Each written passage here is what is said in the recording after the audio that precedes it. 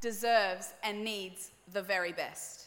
The best thinkers, the best employees, the best bosses, the best voices in our community. And there are 7 pillars of society.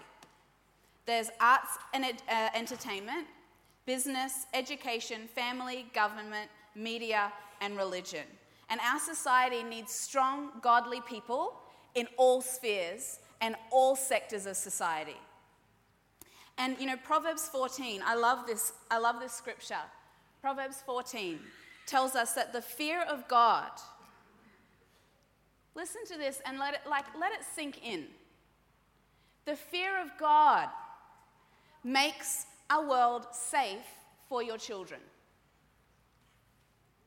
A God devotion makes a country strong.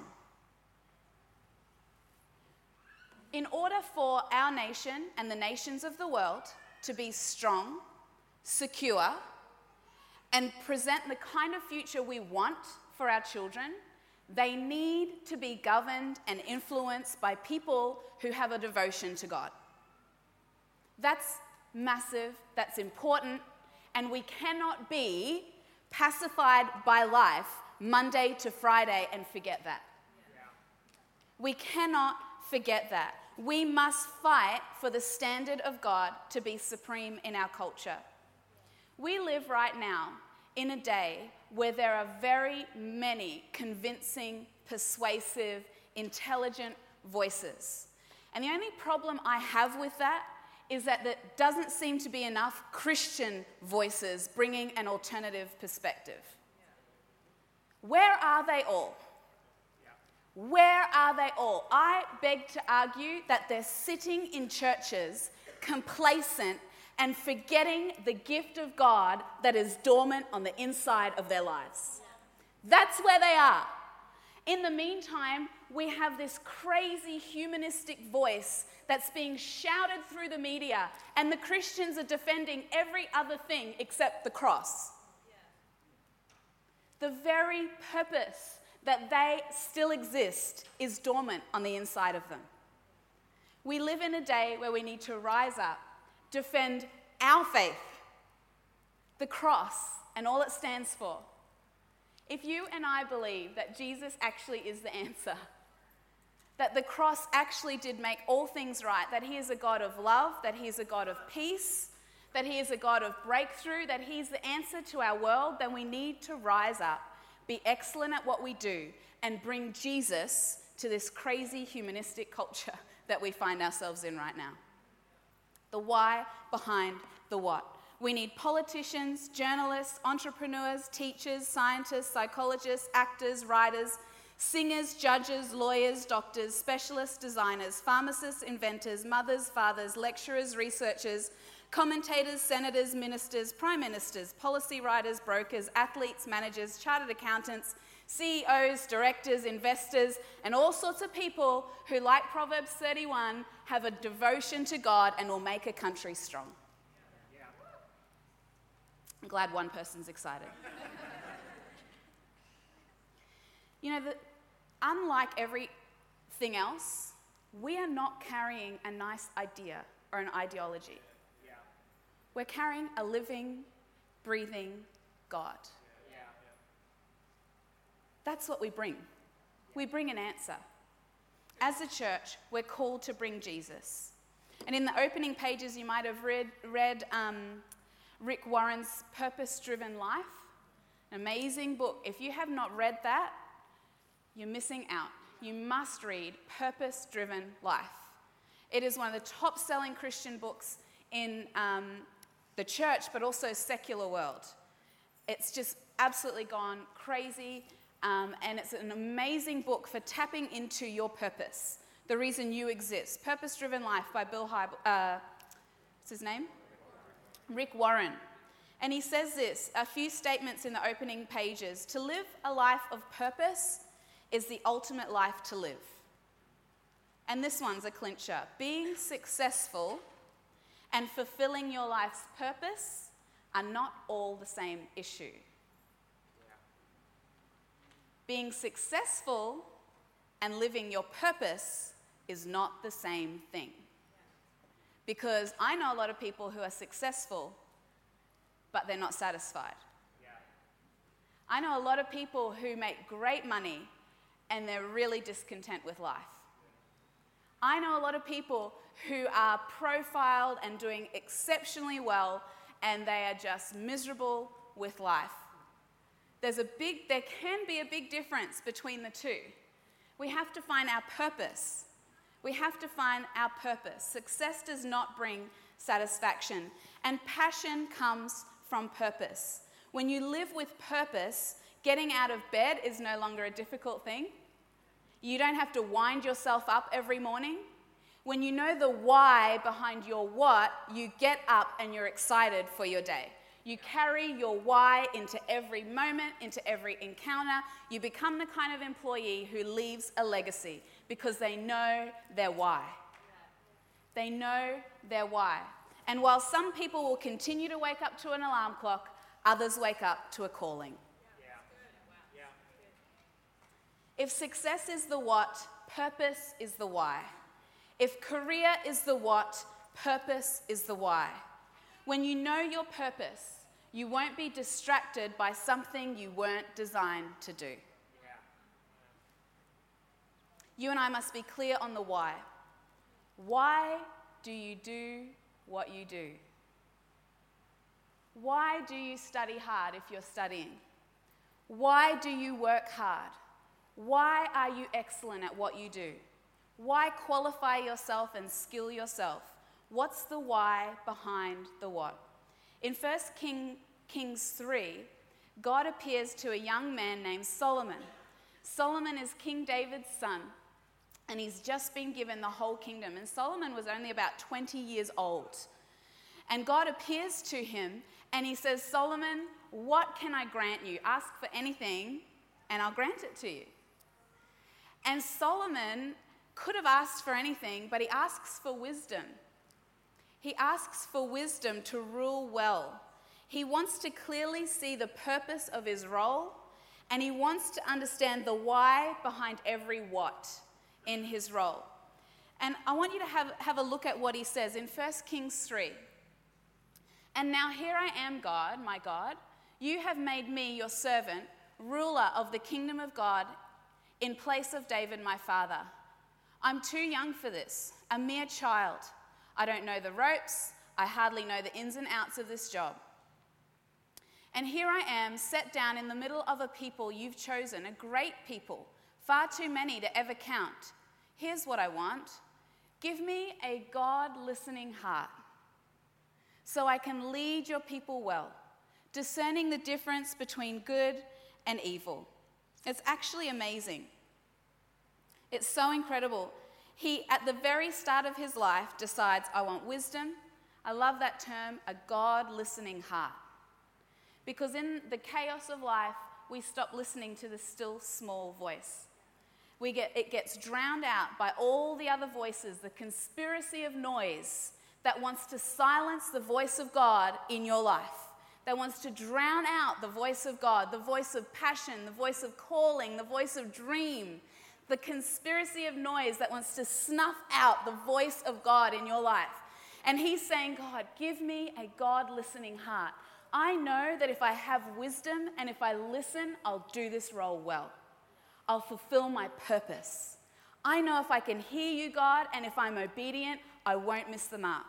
And so as a young man, he's asking for discernment and good judgment. He wants clarity. And listen to God's response in verse 10. God, the master, was delighted with Solomon's response. And God said to him, because you have asked for this and haven't grasped after a long life or riches or the doom of your enemies, but you have asked for the ability to lead and govern well, I'll give you what you've asked for. I'm giving you a wise and mature heart. So, you know what? He didn't start out with a wise heart. He asked for it, and God gave it to him. That should give some of you a whole lot of confidence right now. God is faithful to give us the things that are godly, which we ask for. He continues and he says, there's never been one like you before, and there'll never be anyone after. As a bonus, I'm giving you both the wealth and the glory you didn't ask for. There is not a king anywhere, who will come up to your mark, and if you stay on course, keeping your eye on the life map and on the God signs, as your father David did, I'll also give you a long life. Yes, influence, success, fame, wealth may come of it, but they should never ever become our motivation.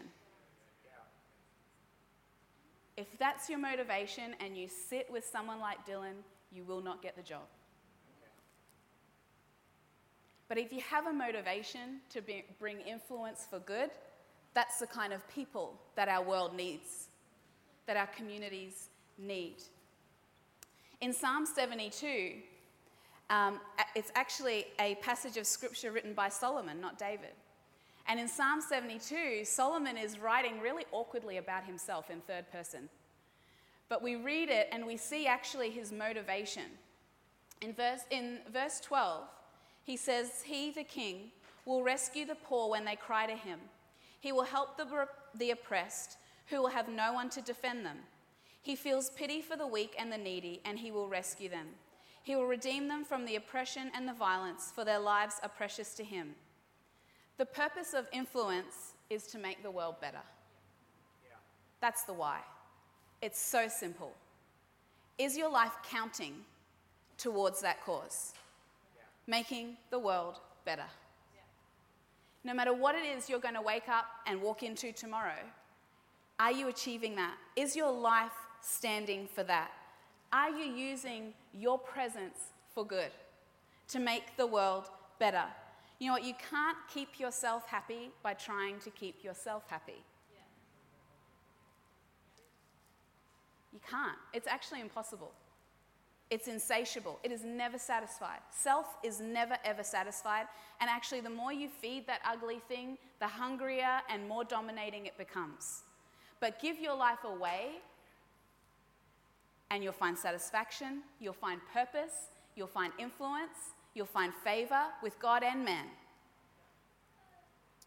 Even Jesus, Mark 10:45, says that the Son of God did not come to be served, but to serve and give his life as a ransom for many.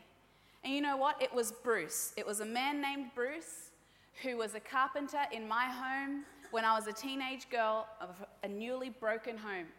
And he was doing renovations so that my mum could fit us kids into a tiny little house. And she asked him in her brokenness, "What is that tune you're humming?" And he came down off his stepladder and started singing the words to the tune. And it was a worship song.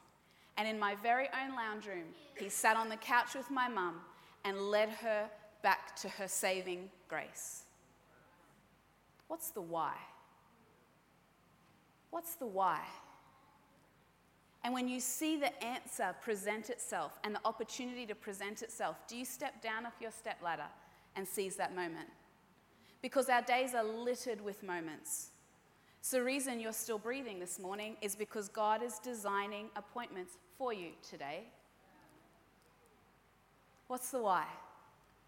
What's the why behind your what? No matter who you are and what you walk into, will you be diligent with that why? If you look past the end of your own nose, you're gonna hit the mark.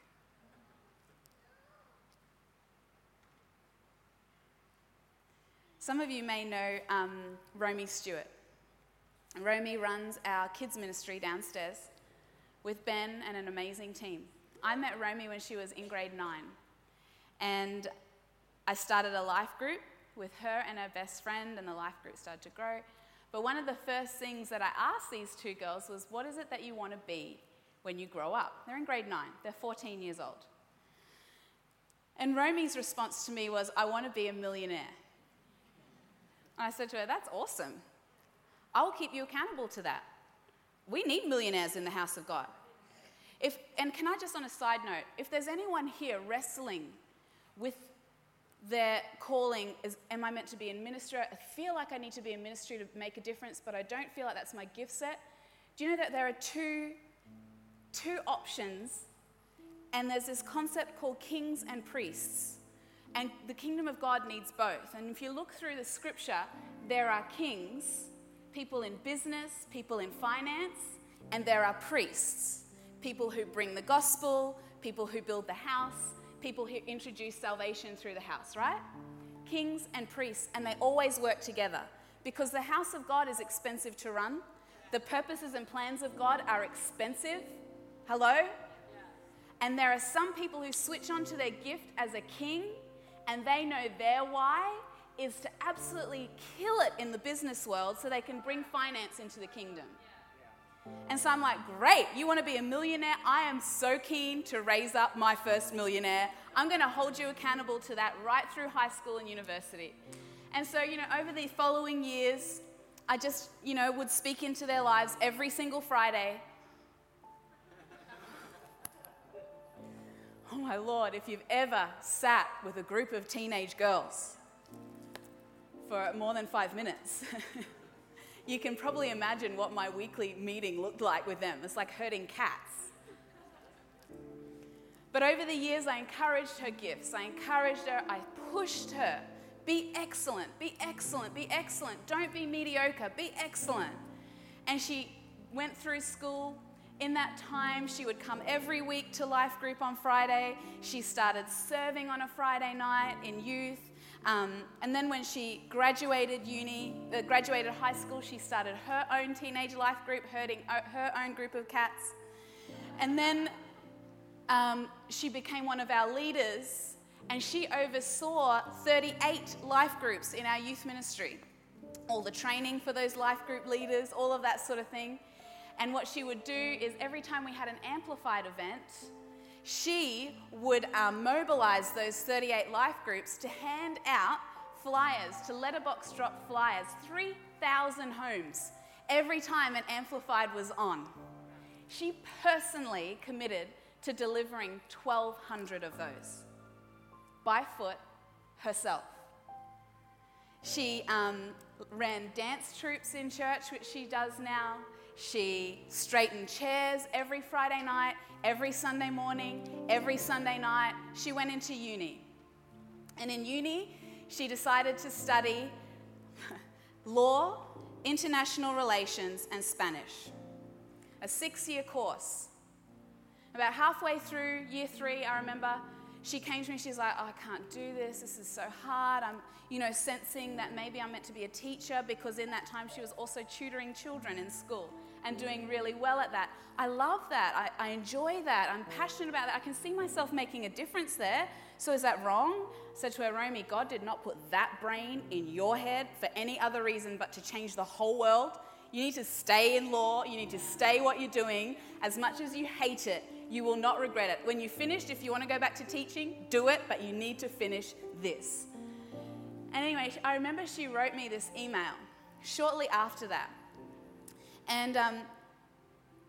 And she explained her frustration as she's studying international relations. Because she would sit in church and she would hear us talk about the why behind the what. She would hear us talk about that every single person matters.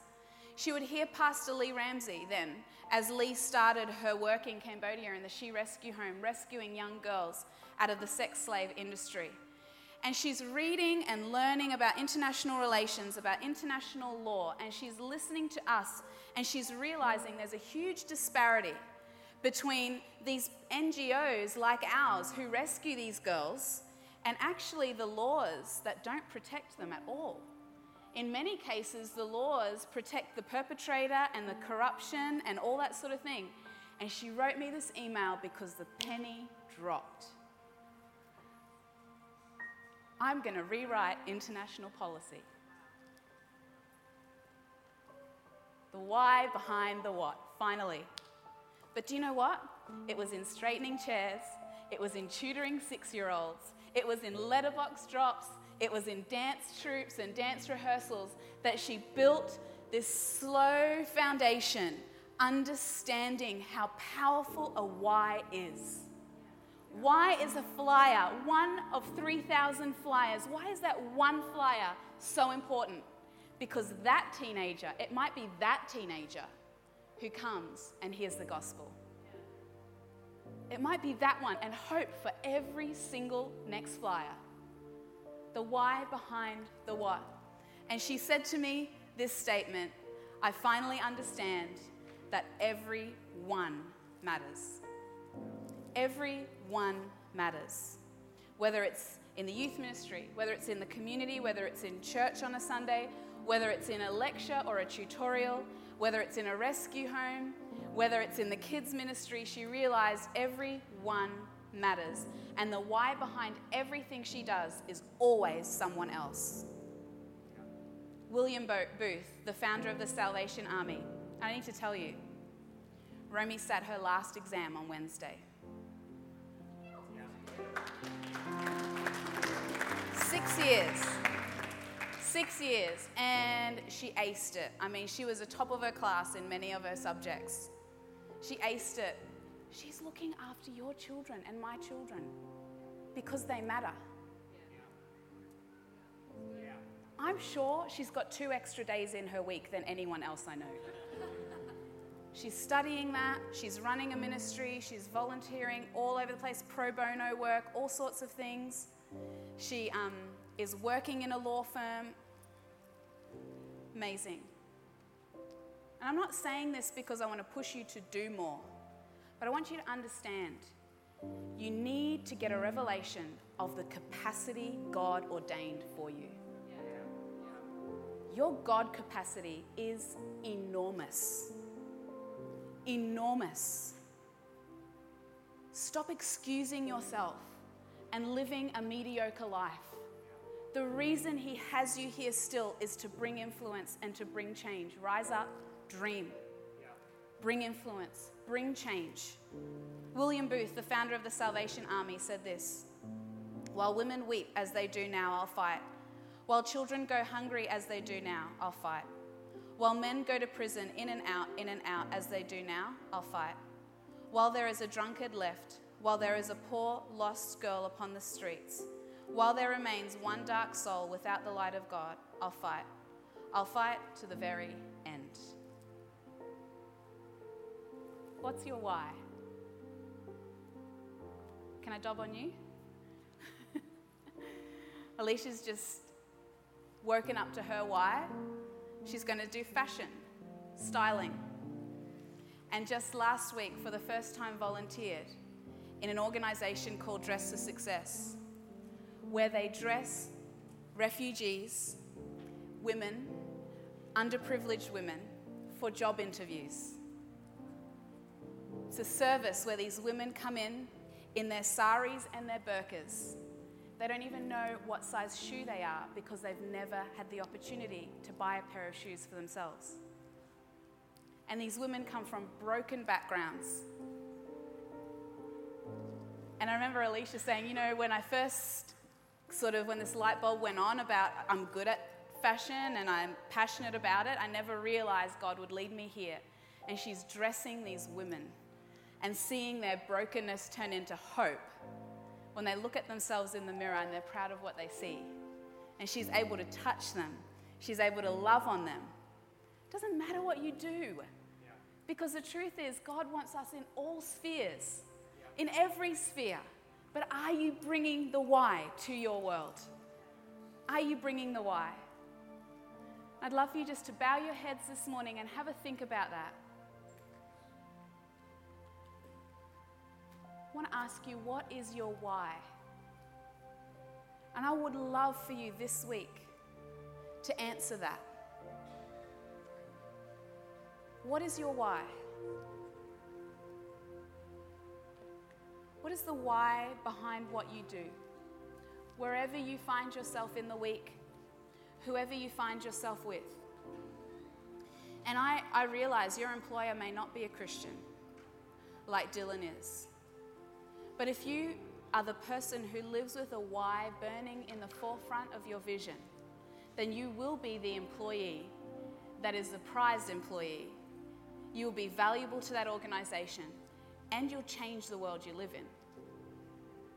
You'll be that model student, you'll be that model parent, you'll be that model employee if you allow the why to burn in the forefront of your mind every morning that you wake up. When you eat your breakfast, when you jump in the car, when you get on the train and you go to where you're going, remember your why. Remember the appointments that heaven is designing for you. Don't ever forget the fact that heaven in the background is moving heaven and hell to get someone across your path. The kind of things that the angels have to do to bring that person to you. That's your why. That's your assignment. In Romans 1, Paul said this, I am a devoted slave of Jesus Christ on assignment. What's your assignment? What's your assignment? That's where you'll find purpose. That's where you'll live in the land of the dreamer every day of the week. And that's where we can turn our communities into actually the land of the dreamer, the ultimate dreamer, Jesus Christ, who came to make all things right. If every Christian would rise up and be the influence that God has appointed and ordained for them, this would be the land of the dreamer, the God dreamer, Jesus. What does he see and what does he want? If we would all commit to that, we would see it come to pass.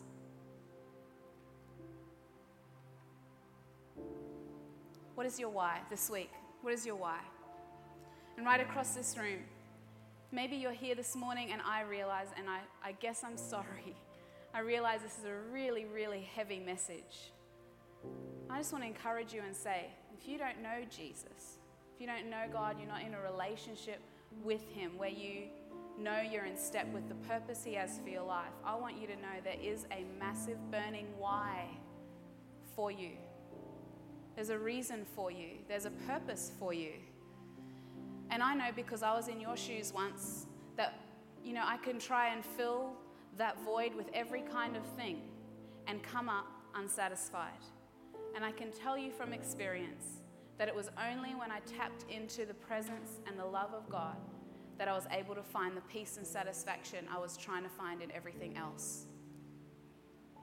And if that's you, I pray this morning you would hear my heart and you would know God loves you. His heart is for you. He's not mad at you.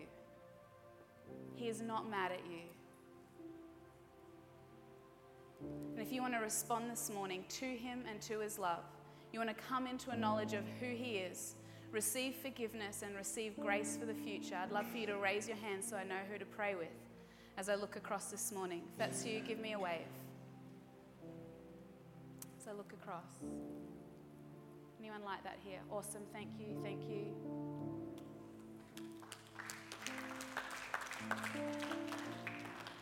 Lord Jesus, I thank you for those ones who have responded this morning, that you do have a plan for their lives. Lord God, that you created them perfectly and individually. Lord Jesus, your whisper is on their lives. Father, you're constantly drawing them closer to you.